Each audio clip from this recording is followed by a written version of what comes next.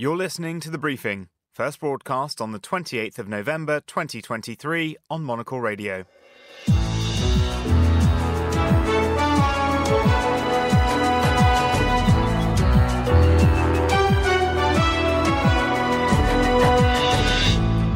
Hello and welcome to The Briefing. Coming to you live from Studio 1 here at Midori House in London, I'm Vincent McAviney.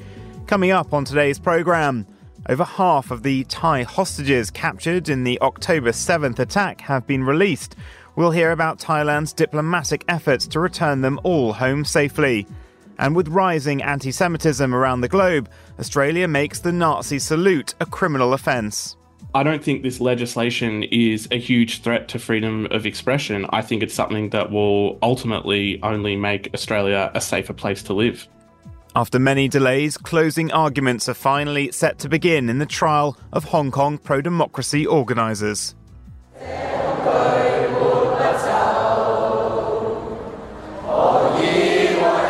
Plus, flying transatlantic on vegetable oil and the latest business news. All that right here on The Briefing with me, Vincent McAviney.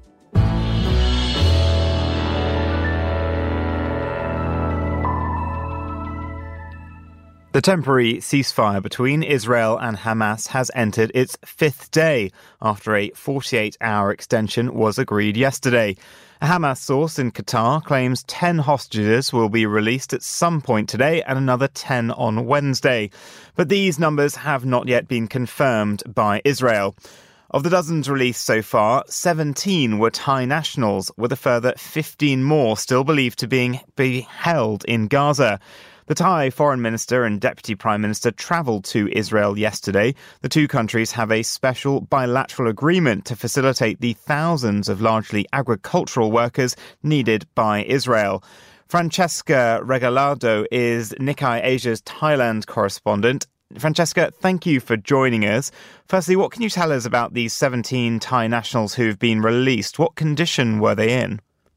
Hi, Vincent. The 17 hostages, Thai hostages who were freed by surprise on Friday night were in largely good condition when they were released across the border.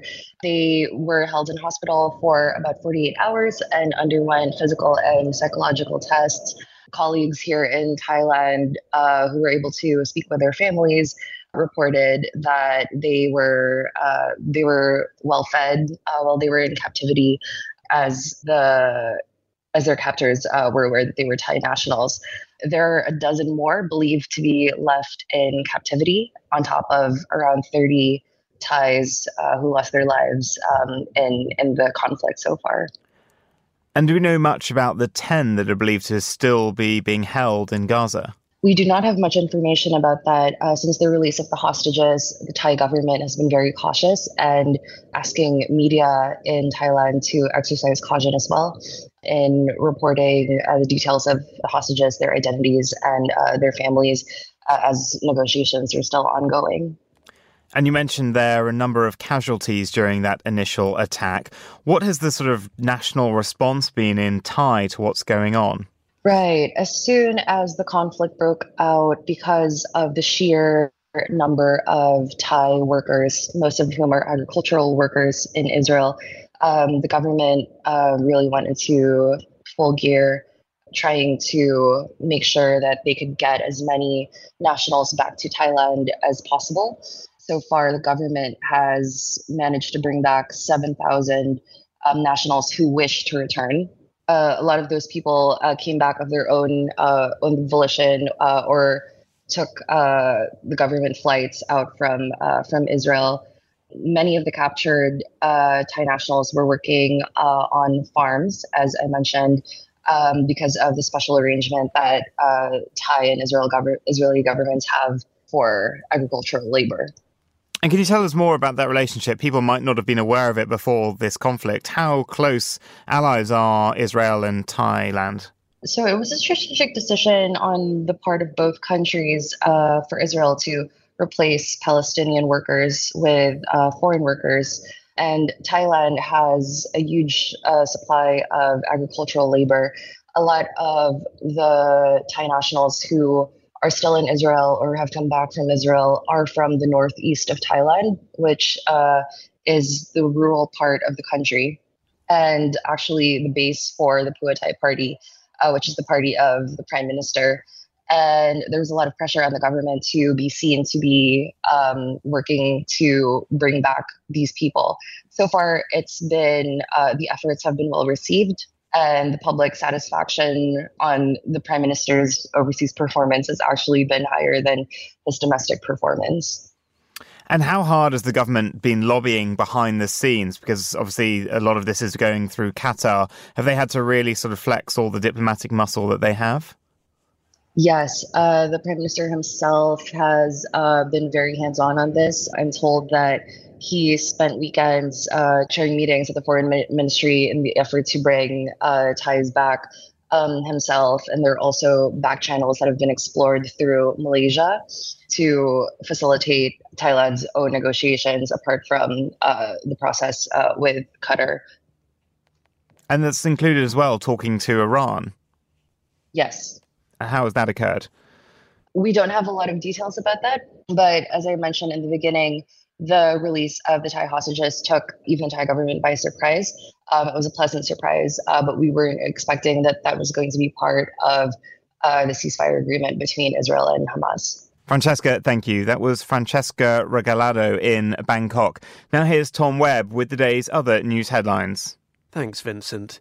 A temporary ceasefire between Israel and Hamas has entered its fifth day, having been extended by 48 hours. 11 more hostages were released from Gaza in exchange for dozens of Palestinian women and children freed from Israeli jails. Hamas says some of the hostages in Gaza are being held by other armed groups, which could complicate efforts to free them. A rescue team in northern India has reached 41 miners who became trapped in a collapsed tunnel more than a fortnight ago. A pipe inserted through the debris will now be used to extract the workers. Flower garlands have been brought to the site to welcome them home. And a collection of historic artifacts has been returned to Ukraine after a years-long legal battle with Russia. The items were on loan to an Amsterdam museum when Russia annexed Crimea in 2014. Both Moscow and Kyiv claim the artifacts, but a Dutch court ruled they belong to Ukraine. Those are the day's headlines. Back to you, Vincent. Thanks, Tom. To Canberra next, where Anthony Albanese's Labour government has announced it will ban Nazi salutes. The move is an about-turn for the government, who earlier this year excluded the salute from a bill banning the swastika and other Nazi symbols. The Prime Minister has been under pressure to tackle a rise in anti-Semitism in recent weeks. The Executive Council of Australian Jewry says that there has been a nearly 500% rise in anti-Semitic incidents since war broke out between Israel and Hamas. Earlier, Monocle's Lillian Fawcett spoke to Dr. Ben Walters, a postdoctoral research fellow in the Democracy and Accountability Programme at the Australia Institute, a progressive think tank. Overall, I think banning Nazi salutes and Nazi symbols in Australia is a good thing. I think limiting community exposure to hate symbols will only seek to make our communities safer. As long as we have the necessary contextual exemptions for religious, academic, educational, artistic, literary, etc. purposes, then I don't think this legislation is a huge threat to freedom of expression. I think it's something that will ultimately only make Australia a safer place to live. Anthony Albanese's government have changed their position on this issue. Just in June, they proposed a ban on Nazi symbols, which excluded the Nazi salute, and the decision on whether to ban the salute was left up to individual states. Just last week, Labour MPs on a security committee recommended against banning it. Why has Albanese changed tack on this and even gone against MPs in his own party? I would say that the government has been prompted to act considering the rise in anti-Semitic incidents across Australia occurring since October 7th. I think it's important that the government continue to act to protect vulnerable communities across the board, including Jewish Australians, Muslim Australians, and Indigenous Australians, during this extremely difficult time and just as a general practice. Going back then to that June bill, which was proposed to ban all Nazi symbols, but as we mentioned, excluding the Nazi salute, It hasn't come into force yet, and the proposal today to ban the Nazi salute would be an amendment to that original bill. But how was it received in Australia? Was there any particular backlash? I think that most people want to live in safer communities free from vilification. They also want to make sure that the laws they live under are fair and don't result in genuine breaches of their free expression. And that is a fair concern. Striking the balance is the most important thing here. This will ensure that Australia remains not only free and open, but also a safe country for all who live here. It sounds like you do believe then that banning the Nazi salute and banning Nazi symbols will actually help to reduce anti-Semitic acts in Australia, because some people would argue that banning particular groups or acts or symbols actually just gives these extremists ammunition to say that they're being oppressed, that they're victims, and it might encourage them more to lash out against authority. I mean, I think this sort of weighs in a little bit into the cancel culture debate that we've seen, and I think that there's a lot of problems around cancel culture. But ultimately, in many ways, cancelling people or cancelling hate ideologies does work. I mean, if you consider, figures that were super prominent only a few years ago, people like Milo Yiannopoulos or Alex Jones, these people were all over the internet, all over our screens, and now we barely hear about them because action was taken to silence them and to silence the abhorrent ideologies that they were putting forward. And is this a bipartisan issue in Australia? Has there been any support or resistance from the opposition Liberal Party? No, this is definitely an issue that has resounding bipartisan support. The Liberal Party actually put forth 2 of their own bills trying to outlaw Nazi symbols in Australia before the government put forward their own version of the legislation. So I think across the board, everybody wants to see Nazi symbols not public displayed in Australia. Get them out of here. Finally then, with any policy that limits certain speech or acts, there's a balance to strike between protecting people from harmful behaviours and not overly limiting free speech or expression. Do you have any concerns about freedom of speech with regards to this policy? Yeah, of course. Of course I do. I think that we always have to be concerned about any legislation that seeks to limit the freedoms of the people of a nation. I think ultimately the bill is justified because it makes no sense to protect the right to free expression for people who want to use that right expressly to deny the freedoms and humanity of another group of people. But also, we always have to take into consideration that there are situations where we need to display these symbols. We need it for understanding history. We need it for education. We need to be able to use it in our art. So these things always need to be considered when we are putting forward this kind of legislation. Ben Walters there, speaking to Monocle's Lillian Fawcett. You're listening to The Briefing on Monocle Radio.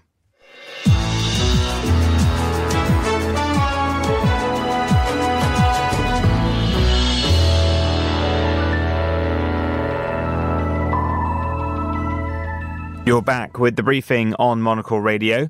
Closing arguments are expected to begin in Hong Kong today in the high-profile trial of 16 pro-democracy activists and legislators, more than 1,000 days after they were arrested by National Security Police.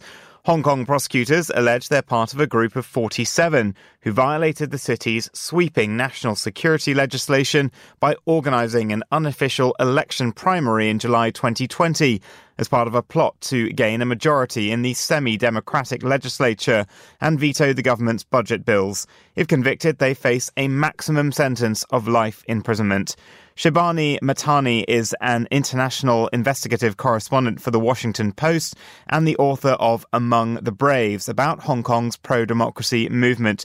She joins us now down the line from Singapore. Shibani, how has this trial gone so far for the defendants? Yeah, so I think Basically the government's allegation, right, is that they were staging this elaborate conspiracy to subvert the government by, organizing this really unofficial primary election. But so far, I mean, all that prosecutors have really presented evidence based on social media posts, evidence based on their very public writings. So what the defense will be arguing is that, how could this be a conspiracy when it was one of the most public things in Hong Kong at the time? It was very well publicized exactly what they wanted to do, and it was a political process that was then totally legal until the passage of the national security law, which introduced this whole gray area in Hong Kong, right? And how could they have expected to know what would happen under this new law when it was passed back then? And how significant have the delays been in these proceedings, and why have they arisen? Yeah, I mean, I think to observers, that's been the most sort of frightening thing about the way justice is delivered in Hong Kong today. It was, as you note, right, more than 1,000 days since they were arrested. The trial, has taken 10 months. This is what happens when you charge such a big group of people. As you know, it was 47 who were arrested and charged in the beginning, and this trial's for the 16 who have pled not guilty. The rest of them have already pled guilty. But you think about those who already have essentially said, yeah, sure, we've confessed this crime, and they're still sitting around in pretrial detention, not knowing what their fate is going to be, right? And I think this has been one of the most demoralizing thing for pro-democracy advocates, for the political prisoners who are in jail in Hong Kong today, sort of being stuck in this endless limbo, right? And facing these endless delays and not being able to kind of, seek kind of closure or sort of move on at all, right, from this prosecution. And these 16 haven't taken any kind of plea deal. What do we expect the verdict for them to be, and the sentence as well? I mean, so far, it's been, pretty depressing watching national security trials in Hong Kong. No one's been acquitted or found not guilty. The prosecution has been able to kind of deliver the kind of sentencing ranges they want in these cases, and including in sedition cases too, which have sort of been happening adjacent to these national security cases. The interesting thing here is among those 16, there were a few people who served as prosecution witnesses. So that's been a kind of an interesting sort of snippet there, and it's going to be interesting to see whether those who have essentially kind of helped the government with the prosecutions will get a reduced sentence or not. But really, I mean, for the organizers or who the government claimed to be the organizers of this quote-unquote subversive plot, who's Benny Tai, who was known for his role in the umbrella movement back in 2014. I think that there is a lot of fear that they could be facing sentences that are very lengthy, because the law itself stipulates up to life in prison as a potential punishment, right, for these crimes. And was the sentence always pretty much a done deal? Are they going to be made an example of? Yeah, I mean, I think basically it remains to be seen, but it's the whole credibility of the Hong Kong judiciary that's on showcase as well, right? I mean, I think this is such a big sweeping case. It involves people who are extremely high profile, including Joshua Wong and Benny Tai, like I mentioned before, even though they've pled guilty to those charges. I mean, I think everybody will be watching to see how this case is handled as a barometer for the kind of freedoms Hong Kong has left, and what credibility remains of its judiciary and its legal system, for sure. And just for outside listeners to explain, so the sentences, if they are custodial, do those still take place in Hong Kong, or could they be moved to mainland China? So far, they've been trying all these national security cases in Hong Kong itself. Under the law, there's obviously, there is a room for prosecutors to seek the trial be conducted in mainland China. But so far, that hasn't happened. And I think the expectation is that they'll serve those sentences within Hong Kong itself, which has been, a small kind of silver lining here. But I think the indication, Beijing wants to send is that Hong Kong's courts can be trusted to essentially implement this draconian law, right? That it doesn't need to be done by China itself, that the Hong Kong judges, prosecutors can be trusted to execute their will as well. And looking at the judiciary itself in Hong Kong now, I mean, there's a shortage of judges. Nearly 1/4 of judicial posts are vacant. Part of that might be down to the fact that there are US proposals to sanction judges in national security cases. Is that a big deterrent? And why is there that gap? Did some of them use, for instance, the visas like the BNO, the British National Overseas Visas, and leave Hong Kong in recent years? Yeah, I mean, honestly, I think the credibility of the judiciary took a serious hit, right, when the national security law came into place. Essentially, it sort of superimposed a mainland judicial system on parts of the Hong Kong judicial system, which, as you know, is meant to have common law courts that are meant to be, independent, right, of anything happening in China under the one country, two systems formulation. So, yeah, I mean, certainly a lot of lawyers, a lot of prosecutors and judges themselves too have left Hong Kong, be it to, Canada, where a lot of Hong Kong people have citizenship, to the UK, as you say, with the BNO track. I mean, I think there are a lot of people who don't want to stay and kind of be complicit in this system, right? Because, how can you divide the system into being just one for kind of political trials and political prisoners and another for, arbitration and M&A and so on, right? It's at some point it's going to bleed into each other, and it's very hard to separate those two things. And one thing that's still a factor in play is, in this case, a UK Privy Council ruling on sedition that could influence the handling of this and other similar cases. Is that something that China is looking to try to get rid of? Well, the sedition thing is interesting. I mean, it's been used actually by the Hong Kong government or Hong Kong, sort of prosecutors, kind of revived from colonial times and essentially, brought out from like dusted off and now used against a lot of political kind of cases as well, right? So sedition, we've seen sedition being used to essentially criminalize speech critical of the Hong Kong government, critical of the police, of people, even posting stuff while they're overseas and then coming back from Hong Kong and being charged under sedition. So actually, no, I think the Hong Kong government and prosecutors seem very happy to use a mixture of colonial laws that have always been, in Hong Kong, and the new law brought in by Beijing, the national security law, and combine those two to create a very effective system of criminalizing essentially speech and thought within the city. Shivani, thank you. You're listening to The Briefing on Monocle Radio.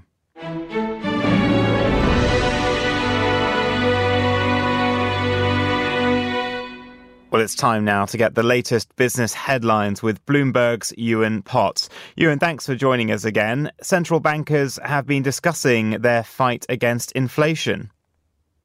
Hello, Vincent. Yeah, central bankers gathering at a little conference in Hong Kong today. All the great and the good are there. They were discussing the monetary policy outlook. And the key headline, which doesn't really sound that exciting given their enormous salaries, is that the policy, the outlook remains uncertain. It's just very tricky to know where monetary policy is heading. The head of the Reserve Bank of Australia says she's facing a wide range of uncertainties and experiences. The Bank of Spain governor, talking about bank profitability, says that it's held up pretty well. Remember that interest rates rising is a tailwind for bank profits, but at some point there could be credit risks starting to emerge, and there may be losses in assets. Bloomberg spoke to the Bank of England Deputy Governor Dave Ramsden. He's had some interesting comments to say about the UK's inflation situation. He says it's becoming increasingly more and more homegrown, which is a problem for the Bank of England.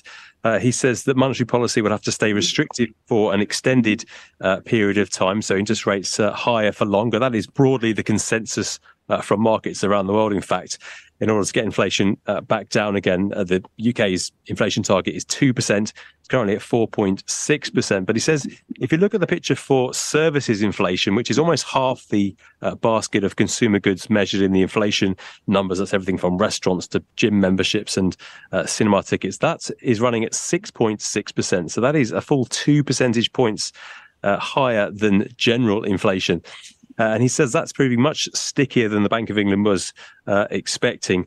And that is a problem. He says that's driven by wage growth. Of course, services are very labour intensive. Wages are rising by 7% at the moment in the UK. And that is feeding into the inflation situation. He says getting that services inflation down is going to be particularly tricky. Markets have been pricing in where they think interest rates are heading. And they've been pushing back their bets as to when rates will be cut. The expectation as early as a couple of weeks ago was that the first rate cut in the UK would come perhaps around about June time. Now the market is betting on August next year. So they think inflation will remain stickier for longer, and that will keep interest rates higher for longer as well. That's the best thinking from the markets at the moment. And a new survey has revealed differing attitudes to working from home between Paris and London. Yeah, this is a Bloomberg intelligence survey of office workers in the two cities. We found that 20% of workers in Paris are not allowed to work from home at all, whereas in London that number is less than 5%. It's some interesting data on just why that is so, or just why people prefer to go into the office or to stay at home. And perhaps it might not surprise you that transportation costs are cited by nearly 60% of workers in London as a factor why they prefer to stay at home. Of course, London is a very big city, spread out, and the transport is expensive. So lots of people often commute in from outside the city. It get very, very costly.